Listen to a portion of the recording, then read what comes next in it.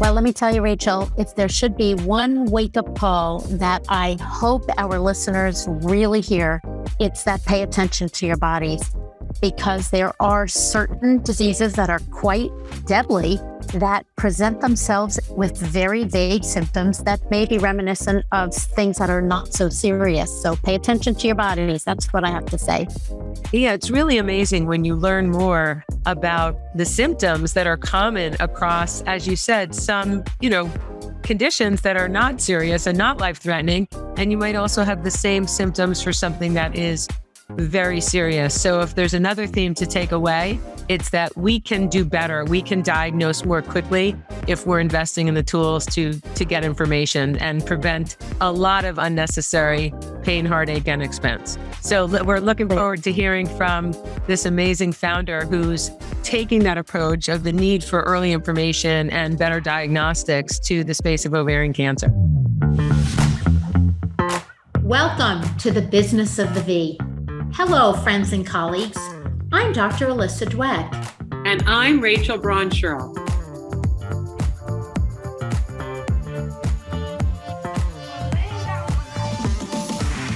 Each week, we bring you the most fascinating investors, inventors, entrepreneurs, academics, and healthcare practitioners who are making things happen in women's sexual and reproductive health. If you are a woman, know a woman, have a business, or care about your V health and wellness, fasten your seatbelts and listen in to another informative and inspiring episode. We're so excited to welcome our guest today, Ariana Pappen-Zogby, who is the CEO and founder of AOA, which is a really interesting approach that I believe resulted from your own personal experience. Welcome. Hi, happy to be here. So tell us about the journey to get to this company, what inspired it, and where you are. Sure. How much time you got? So I've been in women's health ever since I started my career. Studied economics at Boston University. At some point, thought I would be a doctor. My mother, that's the journey I thought I would take. And I was unaware of sort of a career that allowed this passion for the sciences, but not necessarily a physician or a nurse or something as straightforward that you think the sciences would go. And so I was at a career fair at Boston University my senior year, and I met this early stage company called Amnesia International that were working on a test to be able to diagnose rupture of fetal membranes, which is essentially when a woman's water breaks, but ahead of labor, which can cause immense complications. Long story short, I started there from the early stages until acquisition of the company, went on and worked with the acquired company for many years, took me through a move to Germany. I worked on HPV screening in East Africa, some incredible people working for an incredible cause when I get a women screened in the most remote areas of the world. So this journey in women's health continued. From there, joined an early stage company again called Parsogen Diagnostics, also focused in the maternal fetal medicine space. So that's 10 years of this interest in women's health. I think what's particularly unique is that all of those steps I did with both of my co-founders. So I met them at Amnesia. We went through that journey, went through the acquisition together, went through Parsogen together, sold Parsogen together. And then the three of us essentially said, okay, there is a huge gap in innovation for women's health. We know the diagnosis space so well. We have a network in it. None of us are scientists. So how can we leverage what we know, what we're passionate about to help with this gap? And that's essentially when we went out to try to partner with scientists, academics, those that are actually inventing, but lack that translation part of how do you actually get this to industry to the point where patients and providers can benefit from it. So it was about a year of going to conferences, meeting doctors, meeting academics, tech transfer offices, patent offices, scouring posters, until eventually we were introduced to Professor Sarah Govey, who essentially was working on a really exciting and novel way to be able to diagnose ovarian cancer early. And we can dive into the details if they're interested. But long story short, about a year into us really investigating and understanding, what the market was and where the need was, we decided to officially partner with him and license the technology and build AOA around that. Wow. I'm so curious. That is an incredible journey, and sounds, I'll say, maybe almost as exciting as becoming a doctor, but probably more so. My curiosity is, why ovarian cancer? Is it just because this was a mentor and you really believed in what he was doing, or was it because because ovarian cancer is a scary disease and surely affects lots of people, but it's not the most common cancer for women. So I'm just curious, why that? Absolutely. It was a combination of both. So we started out with, where are there big problems that need solutions? Ovarian cancer was one of them, and I'll dive into why in a second. Endometriosis was another. Preeclampsia was another. So we had these big sort of disease areas where we had mapped and said there's a need for innovation because there isn't something sufficiently good for women today. And then from there, we went and tried to match with, okay, but where is there some research, some like foundation that's already been building that we can leverage on top of? And that's where we combine the two. And you're absolutely right to say that ovarian cancer is not the most common cancer, but it is the 5th deadliest cancer for a woman. So while the incidence is low, unfortunately, the death rate is incredibly high, primarily for 2 reasons. There is no diagnostic test today, which means that in turn, 80% of women are diagnosed when they're already stage 3 and 4. And by that point, the 5-year survival rate is only 28%. But we know that if we diagnose at stage 1 and 2, the survival rate is significantly greater, over 90%. So what if we caught the disease earlier? Why is there no way to do that today? Why is there no way to diagnose that? And that's essentially the journey that we embarked on. So when you went out to investors, here you were, a well-oiled team, if you will. And we've discussed many times the challenges of raising money as female founders in this space, in this part of the body. Was it something was that part of the compelling nature of your story, that you had been a team that had successfully built and sold companies before? 100%. I think especially in the seed stage, I would say it's probably more common to invest in team and idea. And I think that worked for us incredibly well. We were a team that had been in women's health, that had been together for a decade, that had exited companies, that had built technologies. So there was, I think, this comfort with investors that, okay, they perhaps know what they're doing. It's always different every time you come around. And we were very transparent from the beginning. While we'd done this before, this is our first time as founders. So we'd been employees 1, 2, and 3. We'd been there from the beginning all the way through exit, but we'd never been founders. And that journey is immensely different. Yes. So we shared that upfront with our investors, but we also shared what we knew. And I think what also translated was this passion for women's health. It wasn't that, it's not something that we stumbled upon, not something that was opportunistic. We have a history, we have a track record in it because we're passionate about it. I'm curious, when you diagnose this or see this in your office, describe the experience from a practitioner standpoint of not historically having the tools for early diagnosis. How does this change the game for you? Yeah, it changes it a lot. And I was going to ask if you could explain, why is this a better mousetrap than the not such great ones that we have? The usual scenario is not fun. It's somebody comes in for their yearly exam, which is truly once a year. And either you feel something that's quite frightening on exam, or somebody has complaints and gets imaging that shows findings that are immediately very frightening. And there you go with your stage 3 disease, which is typically when this is diagnosed. We've spoken about the symptoms of ovarian cancer being somewhat vague, being very similar to other gastrointestinal issues, or some women are just so busy they kind of ignore these vague symptoms, or their clinicians may not be paying them as much attention as they should be. No blame there. It's just a very difficult disease to pick up. And then off they go to a GYN oncologist, because that's really their best step for first shot at treatment. And right now what we have is imaging, usually ultrasound, and we have a blood test called CA-125, which is not ideal. It was originally intended to follow somebody who already had ovarian cancer to see whether there might be recurrence or if their treatment was working. And, Fortunately or unfortunately, we also use it for sort of, very gross screening, but it's not a perfect test by any means. So please enlighten me on how this newer technology may be working. Yeah, I think you nailed it, Alyssa. The reality is that the symptoms are vague. They're bloating, abdominal pain, changes in bowel movements. Tell me a woman that doesn't experience that most months. And the tools are imaging, ultrasound, which can only detect the mass once it's already a certain size, which for most of the time quite late.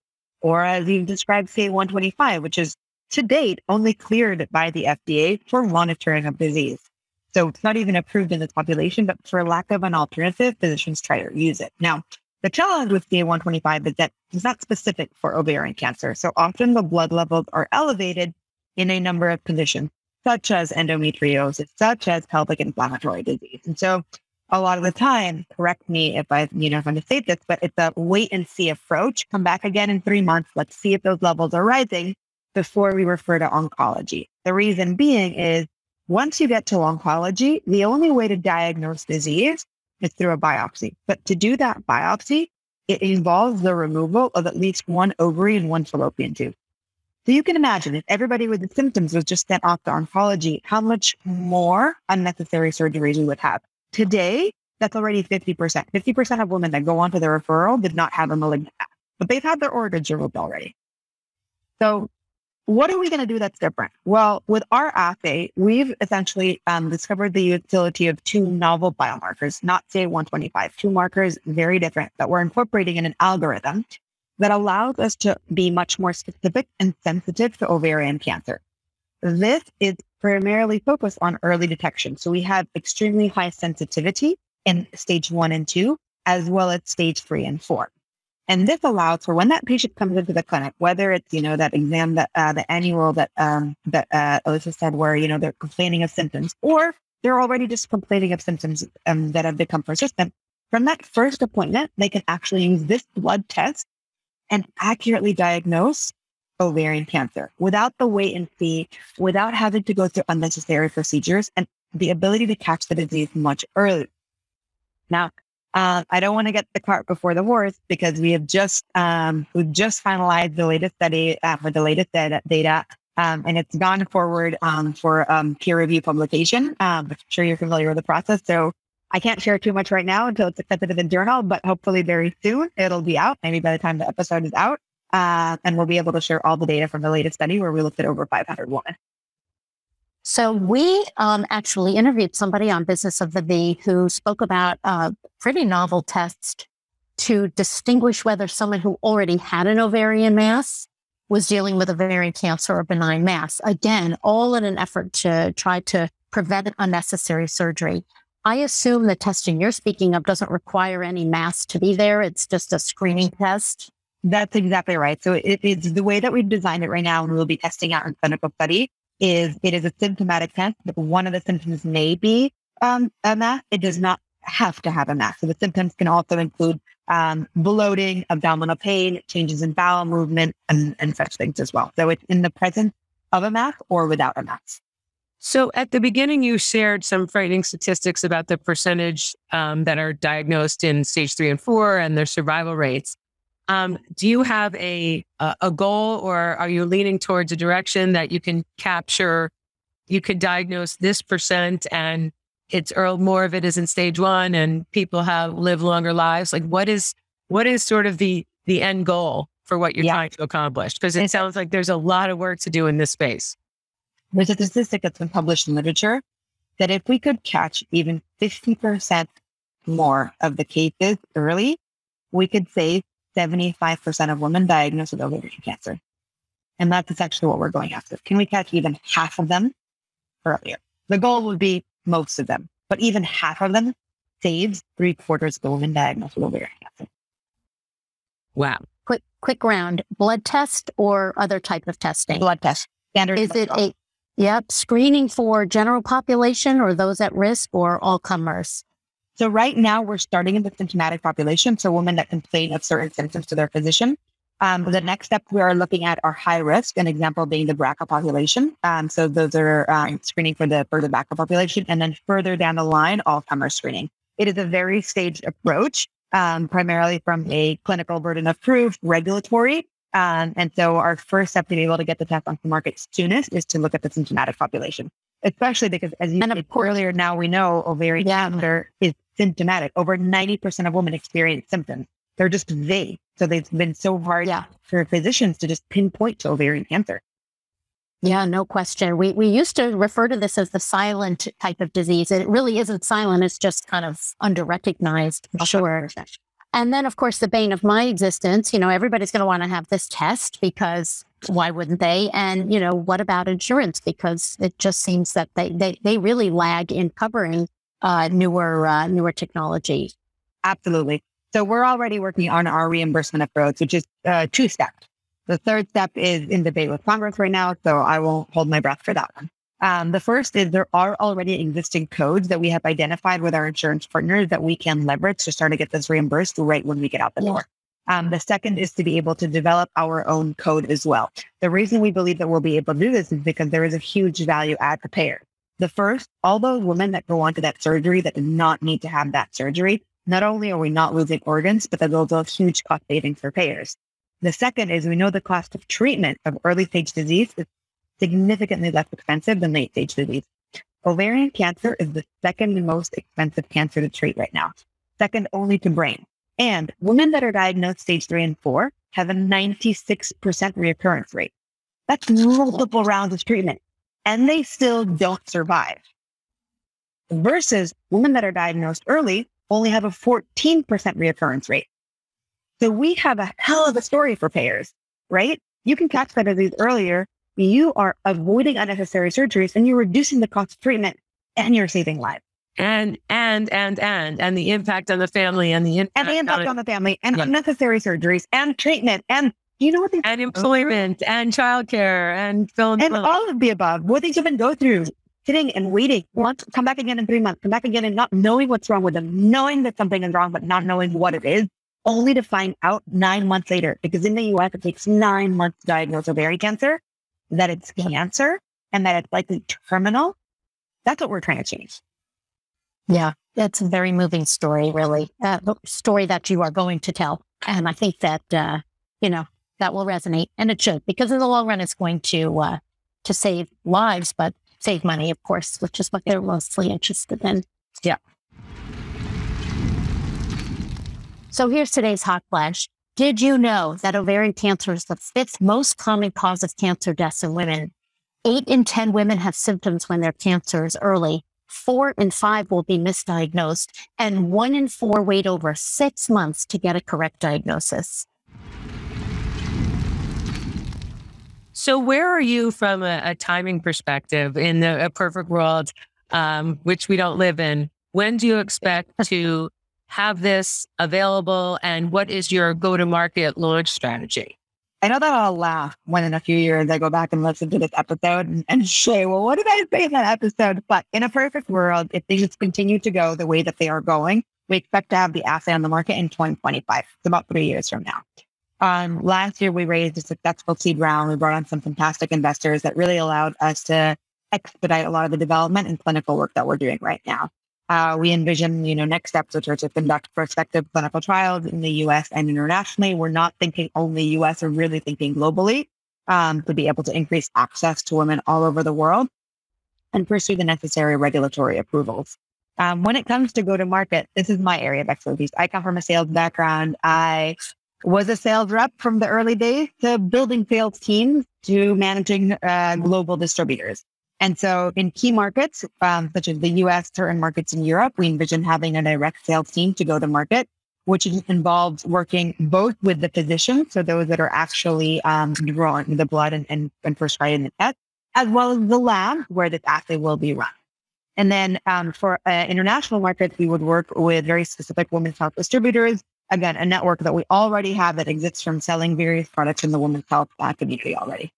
Do you have testimonials or responses? I mean, I can only imagine for people who have been through this to hear this story and know that there could or will be a better way. What are you hearing in terms of testimonials from people in the clinicals that you can share? Yeah, all the time. I think ranging from big press stories to check out our LinkedIn because we have stories from survival all the time. I mean, I think the most prominent one came out when Christiane Amanpour was diagnosed with ovarian cancer, and her statement on CNN said, and I'm paraphrasing, was there is a need for early diagnosis to be able to give women a chance of survival. That is the same message that we hear from if you know, I encourage everyone to check out our LinkedIn and see those images of the survivors on there that I wish I had been diagnosed sooner. I wish I hadn't been in this round robin. On average in the US, women go to 4 different specialties before they reach a diagnosis.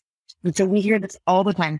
We've received letters of support from various organizations in the ovarian, esteemed organizations in the ovarian cancer space, clinical researchers, physicians who have told us we desperately need something to be able to better manage patients in the clinic.